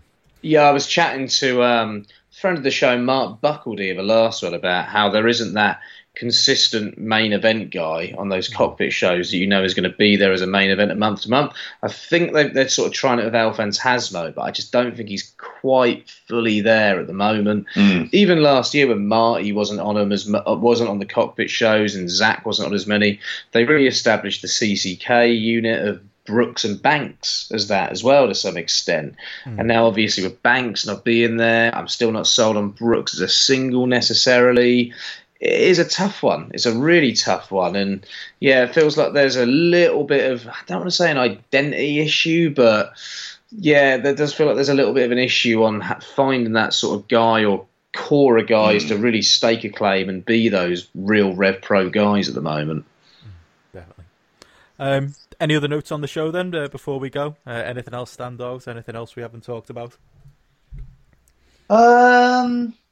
Struggling to think of the like Joe said, there wasn't anything that was bad per se. I think there was, I know on a personal level, there was some of the stuff on the booking that was primary. The endings, I would say, rather than sort of the booking. I think there's a lot of questions coming out of it on where Rev Pro are at the moment, because that's it. They've just got the TV show, but they're sort of in. I don't want to say they're in a bind, but they're in just a weird place, aren't they? Because the wrestling's good. The wrestling's really good. It's never bad. You've always got good workers on the show, but it's, I don't know, like, what are they at the moment and where are they going at the moment? And I think they're going in a good direction, but it seems to be, taking its time to maybe get to that point, if that makes any sense. Do you two think part of the problem is that they can't have, previously with Zack, Marty and Ospreay, obviously, it was a very different wrestling landscape in terms of contracts and where they were able to work. And the problem is now is you've got a lot of people who've obviously got exclusivity deals with WWE, or their first, those wrestlers, their first priority is New Japan. And you're not really going to have someone like Ridgeway guaranteed to be under contract, because let's face it, he could just be offered an NXT UK deal at any possible minute. And that's kind of the risk with this. To some extent. And the young lion trainees, we mentioned about Dan McGee, mentioned about Kurt, they're not ready for those elevated positions yet. So when you say it is like this kind of difficult period in between, they're not going to be able to have those former guys for any extended periods of times, and their own homegrown talent aren't going to be ready to go in that place. What they need, I think, at the moment is they need what Devlin is to OTT. Yes. And I think they need a flagship star.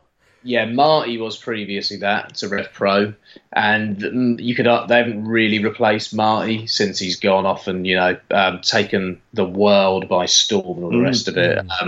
So it's a tough one. I don't know where. Go on. Chris Brooks stands out to me as who they. I think we talked about when he did that promo, the Independence promo, and my take on that was he felt very like CM Punk sticking around in Ring of Honor when everyone left for TNA in the mid-2000s. He's that guy, isn't he? And that's where they're going to put their eggs, but I don't know if I'd do it. I think I'd rather see him with Gresham. I would as well. But I think he's, from a marketing point of view, it makes sense for him to be your guy. He's someone like, JP just said, you can't rely on, people could get snapped up by NXT anytime. He's someone that likely is going to be sticking around. It's just whether he can be that flagship star for him. But yeah, there certainly is that guy. I mean, in an ideal world, Zack, Marty and Ospreay would be able to do all the Rev Pro shows and do New Japan at the same time, and we wouldn't have this problem. But yeah, there is that kind of gap at the moment, isn't it? And it's begging for someone like a Brooks to step up and take the spot. On a personal basis, if they were going to go in with someone, right or wrong, Bodum. I think the problem with Bodum is, and no one likes him. When you start that conversation, I'm probably Josh Bodum's second biggest fan. Yeah, after Josh Bodum. No, after the sorry, the Bodum fan for the Rev Pro shows. Yeah. The problem is, in this weird world that we currently live in, because he's a dick, or comes across as a bit of a dick, people aren't going to invest in him, unfortunately. It's the weird world of, breaking the fourth wall wrestling and kayfabe is dead that we currently live in, I suppose. He's got all the ability in the world, but I just don't think that he's necessarily going to sell houses, and he's not great when it comes to merch. You never see him selling merch because I suppose he's loyal to his character and the rest of it. So I don't think they'll go with him. And it seemed to me like he was the next guy to go in there. For ages I thought he's the guy to replace Marty when Marty goes, but no, I don't think it's going to happen, unfortunately. I don't think it necessarily happened. I think they were prepping Ryan Smile for that as well. Yeah. I mean, obviously stuff happened with him as well. I was going to say that I would go with him partly because he isn't all of those things. That he isn't someone who kind of demands to be liked, obviously, it's very clear, or doesn't market himself in that way of being like the proper arsehole heel champion that people come into a different type of heel. We spoke about how Walter's working as a heel in OTT. This is obviously a completely different type of heel, but someone who can get that kind of heat. And if you're able to build up a face to come in and then try and dethrone him and not managing to do it, and that kind of riling the crowd even more.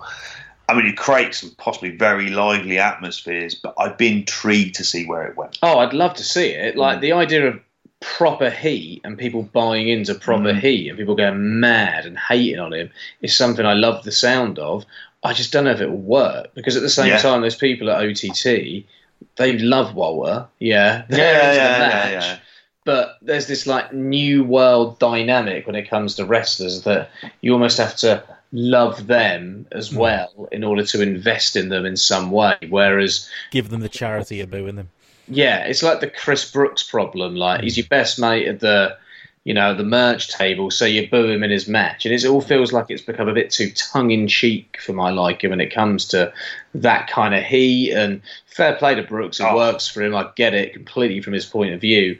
But it just feels like unless Bodum's going to start posting, emojis on Twitter and start, doing crappy memes and all the rest of it and marketing himself to this younger crowd and all the rest of it, they're just not going to invest him in that way. And it's really unfortunate. The more you say it, I mean, what we're saying we'd like Josh Bodum to do, it does feel like that's what they're doing with David Starr right now. I think David Starr... I mean, I'm not one who enjoys, on Twitter, people playing... People, Monday to Saturday talking about what they're having for lunch and how much they love their fellow colleagues and posting pictures and selfies with other wrestlers. And then when they've got a match coming up, that particular match, that's real. The wrestling's real now, and I really hate this person. And I'm never a fan of that, but David Starr walks that line really well. I think his current heel act, he's so detestable both in ring and in the online promos he's cutting on Twitter. He's someone who I actually do think, it does fit that mold. Maybe it's not Bodum, but I think David Starr could be that very hateable top heel. Again, maybe you're not getting 100% real heat. You're always going to have an element of people playing along these days, but I think he could get something akin to that as the top guy in Rev Pro for sure. Put him and Bodum together in the way they sort of teased Gibson and Bodum last year. I forgot about Zach Gibson actually in Rev Pro. He was great as well. But yeah, maybe Bodum could pick up some more of Starr's heat as well potentially. I could see that working. I'd quite enjoy that. For sure, definitely. Any other notes then before we go? Anything else you want to talk about? Any more? Do you want to slag off Father Ted anymore? Talk some more EastEnders? Or are we good for no. I'm always up for talking EastEnders. Classic Enders anyway. Your EastEnders and the Bill podcast, mate. I'm looking forward to when it eventually comes out. I'll do like a vintage sort of soap opera drama, 90s, early 2000s podcast at some point where we can talk all that shit. There we go. That's the future or the past. JP, before we go, do you want to plug your podcast one more time that you did this week? Oh, yes, yeah, you can find it's on the Eurograps feed on SoundCloud. Many thanks to Mike and Arn for having us across. Yeah, talking Danish wrestling. We're beyond the fucking looking glass here now. we're going deep into the weeds of what else is out there. And if you are interested in watching it, it's a lot of it's on the WXW streaming service. We've got about 7 or 8 different promotions that are up on there. And this one's called Body Slam Wrestling. And there's some really good stuff, including, I'm going to plug a couple of the matches on there. Ashley Dunn is on there. He does a match with a guy called Chris Tyler, and they're up against the Swedish Elite. It's really good fun. It's probably, for me, the match of the night. And then the main event is Flash Morgan Webster and Chris Brooks, in a triple threat with Michael Finn, who's a Danish rapper, who's also their champion. Gonna watch this, Benno? No. It's worth it for people. Give it a chance. You're not going to dip in and out of it. What I will do, JP, is I will listen to your podcast. So will I. The amount of wrestlers out there at the moment, Danish wrestling. It doesn't sound essential. Even Brother Mort doesn't watch that stuff, so yeah, He's there. Oh, is he? Oh, fair enough. Yeah, that's his local promotion. He's there. Fair enough. Maybe after I listen to the podcast, maybe that'll convince me. But speaking of plugs, though, one of the things I did pick up this week was the latest copy of Fighting Spirit magazine. All right, yeah, it's good. The latest issue, Shawn Michaels on the cover. Good bit in there from Will Cooling doing the giving the the obituary of ITV World of Sport. Check it out. Yes. But yeah, also I made my debut in it. Did a bit of a profile on Sheikh El Sham, the PCW wrestler. He's a good man. You met him, didn't you, JP, when we were in Preston? We all met him that night. But yeah, he's the bouncer in the Stanley Arms, you know. He is, who was absolutely, really nice, sort of really interested in, sort of feedback to how it was. And then occasionally would walk off to throw someone out of the door. It was great stuff. But and a really well-written article by Benno as well on Sheikh El Sham, which I definitely recommend everyone reads and picks up in W.H. Smith right now. Very true. It was a great moment when I went into the W.H. Smith in Bootle Strand, where I used to go when I was 12 and 13 and buy wrestling magazines and buy my very small contribution. But yeah, he's a good man, Sheikh El Sham, and he's got a very interesting story, so check that out. But yeah, also always check FSM out. There's some great stuff in there. Also, follow me on Twitter at BensonRichardE. Follow JP at JPJP. 3 E's, That's right. Don't follow Joe, but follow at the Indie Corner on Twitter, and also check out the IndieCorner.com. There's a couple of graps and claps up there. Tidal Wrestling, which always looks like a great venue. The vegan curry always tempts me. He's got a review of Future Shocks. Temple of Boom, isn't it? Temple of Boom, yeah. It looks like a really intimate venue, but with great food on offer, craft beers. It sounds like my kind of place. But yeah, Joe's Beer Corner if we go there. There you go. Yeah, we could revitalise that and bring that back. But yeah, there's that. There's Future Shock review, a couple of PWG results and reviews on the IndieCorner.com as well. So check all that stuff out, and we'll be back again soon. Bye.